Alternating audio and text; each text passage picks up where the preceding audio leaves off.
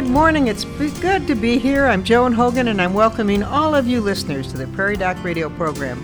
Dr. Holm, our Prairie Doc, is here in the studio ready to answer any questions you might have of a medical nature. Dr. Holm's specialty is internal medicine. He's a primary care physician with the Avera Medical Group Brookings, and he's also a clinical professor at the University of South Dakota Sanford School of Medicine. Good morning, Dr. Holm. Good morning, Joan Hogan. Oh, I have to ask again, how are you doing? Rick, a day doesn't go by that someone doesn't ask me, how's Rick doing? And I always say he's really doing well. Yep. Would you agree with that? I feel very well. And, Good. you know, the chemotherapy, which is my best shot at longer life. is tolerable this time. So, I mean, it's a lot better, although my ears are just ringing like crazy this morning, and I got more chemo, you know, of course, Monday. And the chemo is kind of metal, so it's bringing metal into your Well, body? no, Is that it? no, this one is, it's just It's not metal. part of the side effects are causing the ringing, neuropathies. And I remember we had a phone call the night we had the Mayo Clinic surgeon that had done my Whipple procedure was a guest of at our show 3 months ago, and someone wrote in and said, "Now I have neuropathy and numbness in my feet and ringing in my ears, and I'm it's just really bothering me." And the surgeon said, "And you're alive." Good answer. It's alive. a small price to pay to be alive. And you know, the chemo is really they keep getting it better. Back in the old days when we had it, I remember people with acute leukemia, we knew that it was going to wear out. And, you know, here was a woman who was still alive, and she was excited. And it was in the inner city, Atlanta, Georgia. 80% of the people there were black, and this woman was a white woman. It kind of looked like a middle-class woman. And she was being able to afford to get her chemo and her care there. And she was just full of enthusiasm and spark. But we knew that the chemo timing was that it won't be too many more months. And it was, you know, about 3, 4, 5 months, and then she was gone. There has been leaps and bounds, and, you know, people with acute myelogenous leukemia, you know, a death knell for sure back then is something very curable now. Many are cured from it. And as there are so many more improvements, and I've watched it happen through the lifetime of caring for people. Unfortunately, I've got the kind of cancer that we're not leaps and bounds ahead yet, but we make better choices each time with each experience, with the sharing of the knowledge and the information that we get. So we're learning a lot more, and you're doing a lot better. And I'm doing well. That's great. The new chemo made my hair fall out, so You are rather bald. I'm balder and bald can be. I mean, it feels kind of I would think. it's cold. What do you think, Bob? Bob knows this. I wear a hat. I wanted to ask you about chemotherapy, Dr. Holm. What about if there's a woman who's pregnant, who now has been diagnosed with some form of cancer, and the regimen of treatment would be chemo? Can they or must they wait? Or what are the risks? Well, it depends upon the chemos. There are certain chemo medications that you can give during pregnancy. Oh, that surprises me. Yeah, but Truly. Wow. I think there are also balances of risks. Certainly, if you give certain chemos, you know the baby will be gone, and or will be deformed, or so on and so forth. So there is the ethical question, and you put it upon the mother and the father, and you say, you decide. Here it is. Shall we wait? But you will have a higher risk of the cancer spreading. Isn't it true too that so many illnesses go into remission when you are pregnant? That may not happen with cancer, huh? No, and sometimes certain cancers grow aggressively when you are during pregnant. pregnancy. Oh, okay. So it's the opposite. Although, all right. Not always. I mean, and I'm not an expert in this at all. I'm just speaking from more knowledge than Bob or I. How's that? That's probably okay. Correct. But certain things do change. Huge changes happen in a woman's body during her pregnancy. And it's interesting psychologically.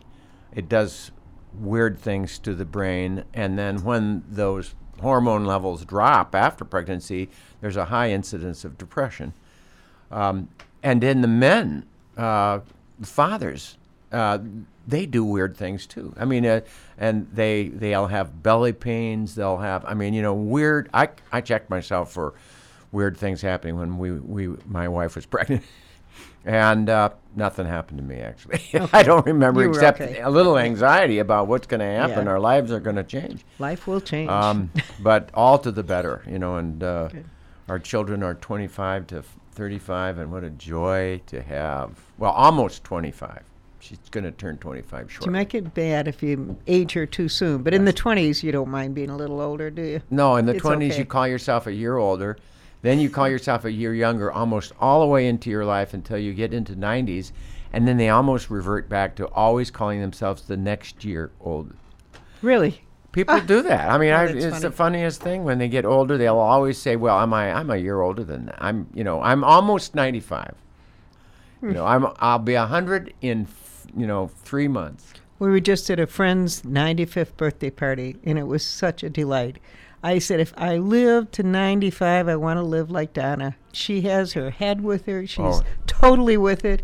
Healthy. I mean, she's so fortunate. She's the mother of 9 kids. Raised 9 kids. That did not kill her.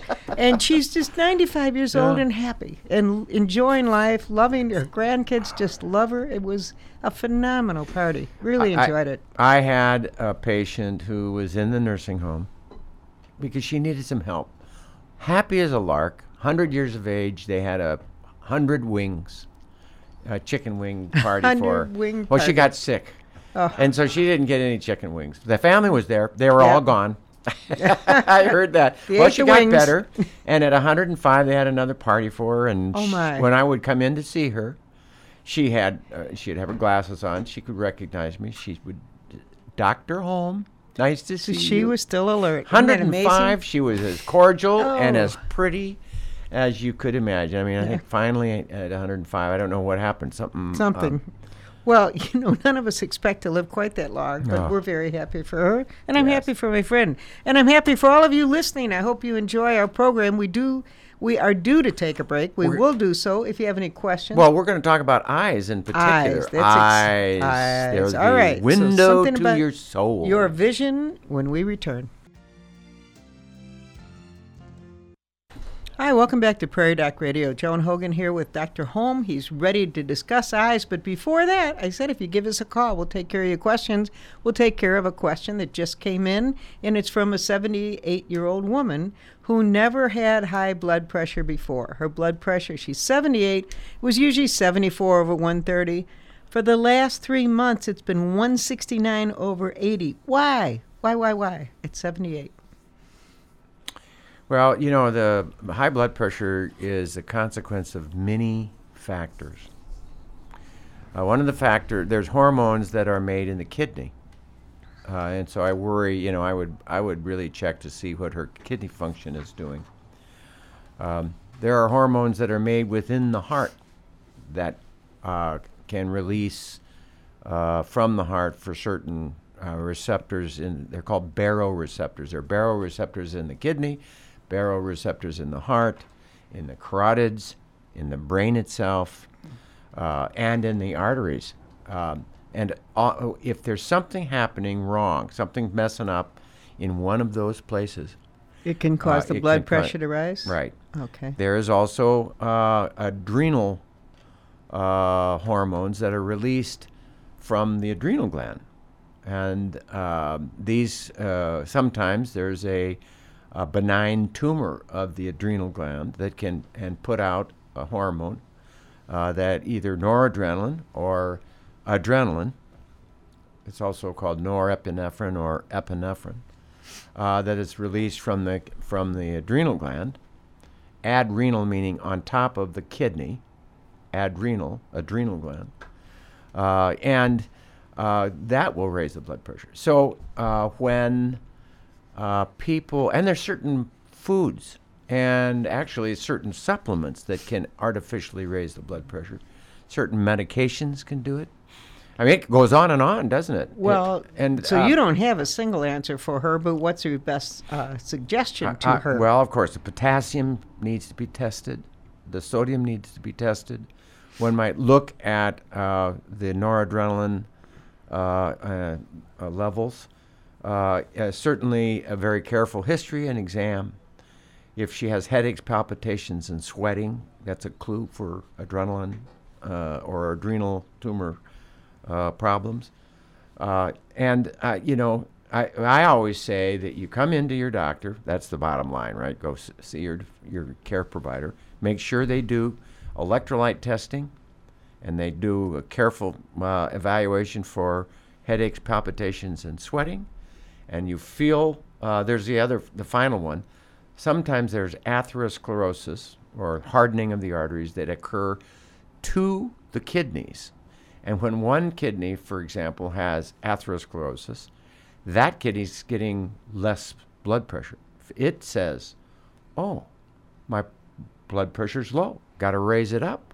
And then it kicks off, puts out the hormone that raises blood pressure from the kidneys. They call that a Goldblatt kidney because there was a fellow named, I think, Arthur Goldblatt, who got into the kidneys of rats and put little clamps on one artery, not on the other, and the clamp to the artery to one kidney that would raise the blood pressure of the rat, the Goldblatt kidney.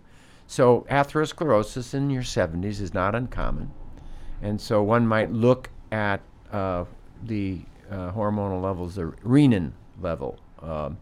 Some people will always call it renin. Renin is a cow enzyme, stomach enzyme.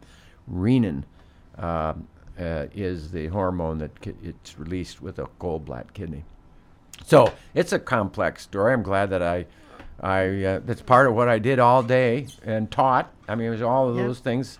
Right. And that's why you need to monitor blood pressure, because it clues you into something might be going wrong. If you had blood pressure in your 30s and 40s with weight gain, one of the common things I would say is, you've got to work on your weight and increase your exercise and make sure you don't have sleep apnea. And so sleep apnea is one of the other newer things that I had to add on my list as we discovered it, really in the early 2000s. Really is. I mean, it was discovered earlier than that, but to understand how epidemic it is, particularly with the weight gain in our society, and how dangerous it is, multiplies your risk of death by 4. So it's amazing. It's amazing how it has helped people once they get the sleep apnea test, and then they get the CPAP. The CPAP makes a difference in their lives. So for her, she really needs to talk to her doctor. Yeah, absolutely. And this is nothing minor. Pay attention to it. Here's the other thing to say about blood pressure, since you're bringing it up. If you look at people in their 80s or 90s, really, and you see what happens is that they get what's called systolic hypertension, a normal lower blood pressure. They get a wide pulse pressure hypertension. That comes out of the loss of elasticity of the arteries, so that if your artery can't expand as the pressure pushes from the heart, then the pressure will go up higher than it usually would do. So they would come in with 170 over 80 blood pressure, and it's because the arteries are less elastic. So you treat that systolic blood pressure with your standard medicines. First is probably a low dose lisinopril, or addition with a small amount of diuretic, or sometimes a beta blocker. Depends upon your situation, and lisinopril is generally one of the ACE inhibitors is the first choice on treating people, and you lower their blood pressure. But what happens is it's sitting there in your office. You get their pressures down to 130. They're fine. They stand up to go to the bathroom in the middle of the night, in particular, and they pass out. and then they break the hip.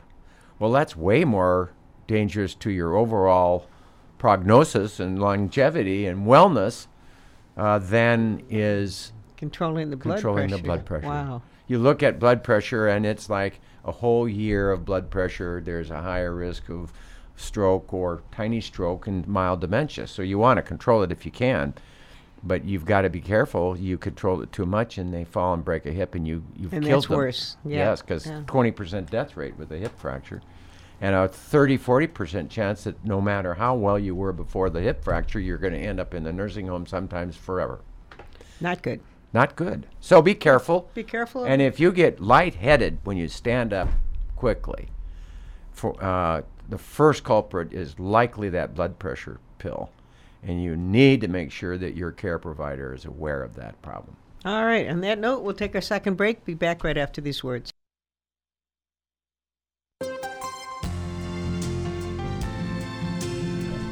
Welcome back to Prairie Doc Radio. Happy to have you listening. Dr. Holm was just discussing high blood pressure, but before that question came in, we said we were going to talk about eye conditions, and the reason we're talking about the eye and all the things that can affect our eyesight is because tomorrow night you have two guests coming on your program, right, on your television program to discuss eyes. Right. Dustin Dirks and Greg Osmundson are physicians from the Ophthalmology Ltd. in Sioux Falls. Greg Osmundson's specialty is glaucoma and helped me with mine. And Dustin Dirks is a general ophthalmologist and works with that group. That group has a lot of specialists, but Dustin is your generalist and Greg is the glaucoma specialist. Well, there's a lot of things that they can discuss tomorrow night concerning eyes. You mentioned glaucoma, but there's cataract, there's macular degeneration, there's just a lot of stuff. So what is the most common cause of blindness in the world? I don't have a clue. And it's cataracts is the answer.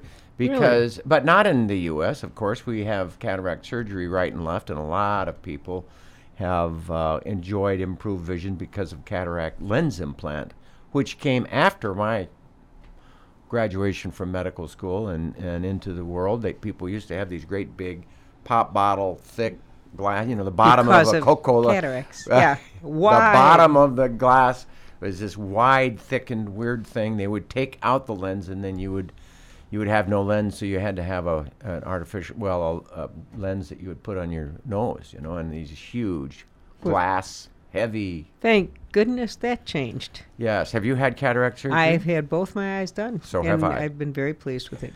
And suddenly in the night, you open your eyes and I can see the clock and see what time it is. Maybe that's a good thing. Maybe that's a bad thing. But I can see I came to a clock that shows the lights projected on the ceiling. Oh.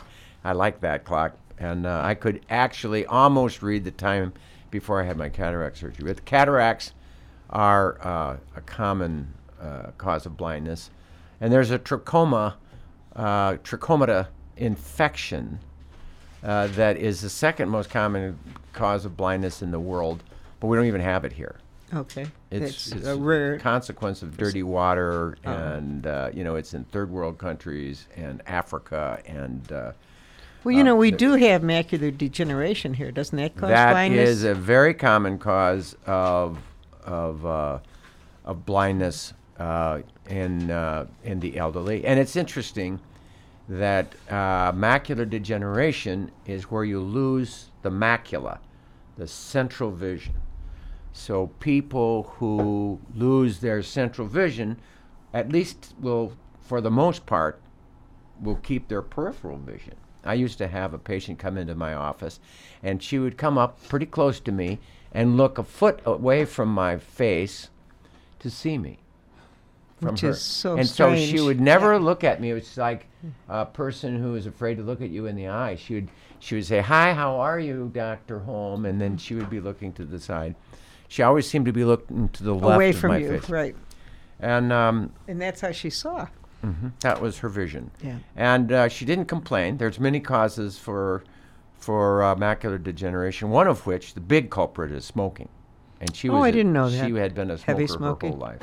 And so if you want to keep your central vision and you're a smoker, realize that it would be a wise idea to quit. Is there any cure for it? No. I mean, well, there's... no. Okay, all right. So There's treatments, but not cure. Is that 80% of macular degeneration is dry macular degeneration. It just happens. It's just like the nerve dries up and goes away. That's that central vision. But there's wet macular degeneration, which is related to bleeding.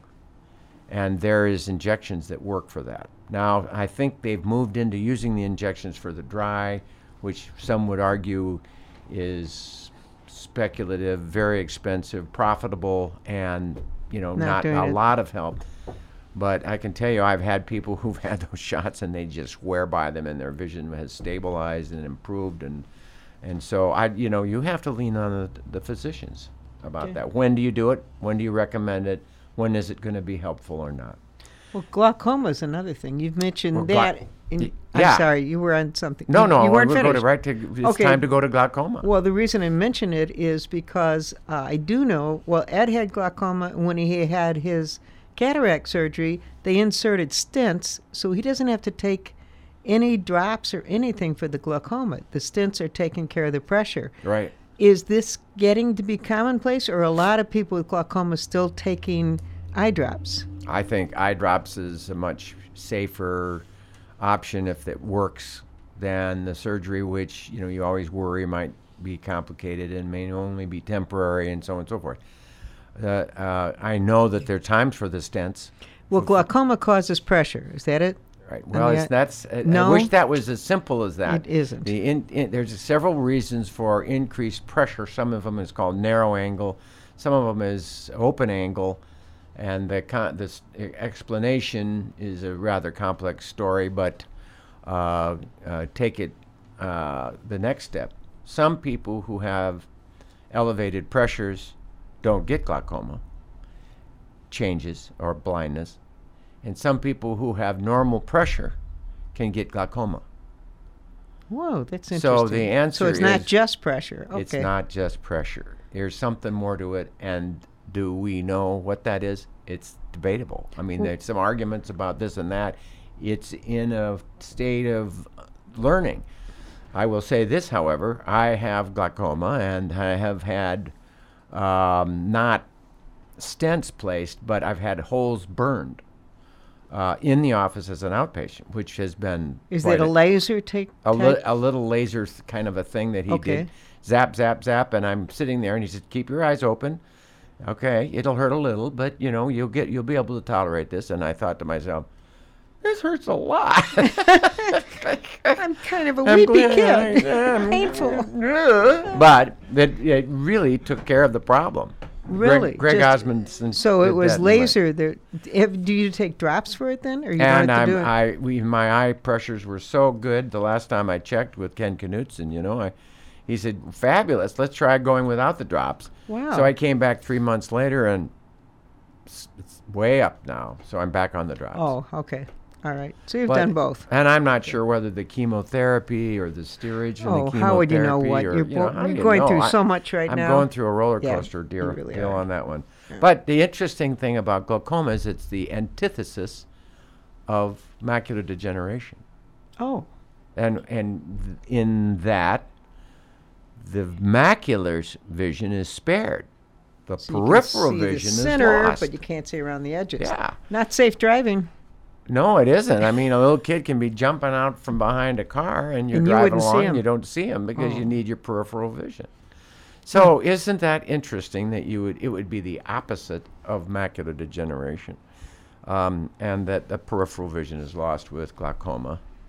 Well, I would guess a lot of our listeners are going to have a lot of questions on their mind about eyesight and all these different problems. So I think tomorrow night's show will be really helpful. Fascinating. We had tons of calls for our heart show, and we almost always are just to the hilt with questions on eyes, because a lot of people who are our regular watchers have struggled with some problems with vision. Well, we're going to struggle and get in our last break, but we had a question that just came in concerning eyes, and we'll get to it right after this break. Hi, welcome back to Prairie Doc Radio. We have been talking about eyes, and just before the break, a question came in. Is it worth taking Ocuvite for your eyes? Tell us what Ocuvite is, Dr. Holm. Well, it's a vitamin that's sold by Bausch and Lomb, and it has ingredients in it that was at the certain levels that they've done a certain amount of research to say that it might help with wet macular degeneration. Doesn't seem to make a darn thing with dry macular degeneration. It's the only thing you can do, and so what happens is most optometrists and ophthalmologists will advise you take and it's like 2 capsules 3 times a day, and it's expensive. Oh, it is. And it's not an over-the-counter, then it's a prescription. It is over-the-counter. Oh, it you is? can get the same thing from Nature Made. Okay. And in fact, you can, but the truth is, I think your best source is food. I think if you have a balanced diet, you're doing as good as you can. I think it's a lot of, they've got you. Since there's nothing to do, then they can sell crap. Am I a little cynical? Just I'm a cynical. touch. Just a touch cynical You know, about and that. I remember the studies that were like 10 people or 15 people with wet macular, and they tried it on the dry. It didn't make any difference. So the point is, the majority of people with macular degeneration, it isn't going to be any Ocuvite that'll make a difference. Okay. And none of that makes any difference, really. So you're Do what spending your you money can. on something you may not Spend need. your money on something that's more of value. If you want to take a multiple vitamin, fine. If you want to take an eye care, Nature Made something, take 1 or 2, take 1. Don't take a bunch of that stuff. It's just a bunch of hooey. Hey, I got an And idea I of what looked you at could the take. data. I looked at the data.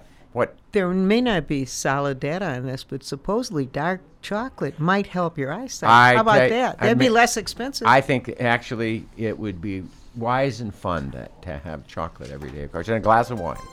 Glass Avoid wine, the chocolate. smoke. There's the big Got it? deal on Okay, macular well, we degeneration. hope you've enjoyed this program. And we'll listen again for Prairie Doc, brought to you by the Avera Medical Group Brookings. Dr. Holmes on call with the Prairie Doc television program will air tomorrow evening at 7 o'clock on South Dakota Public Television.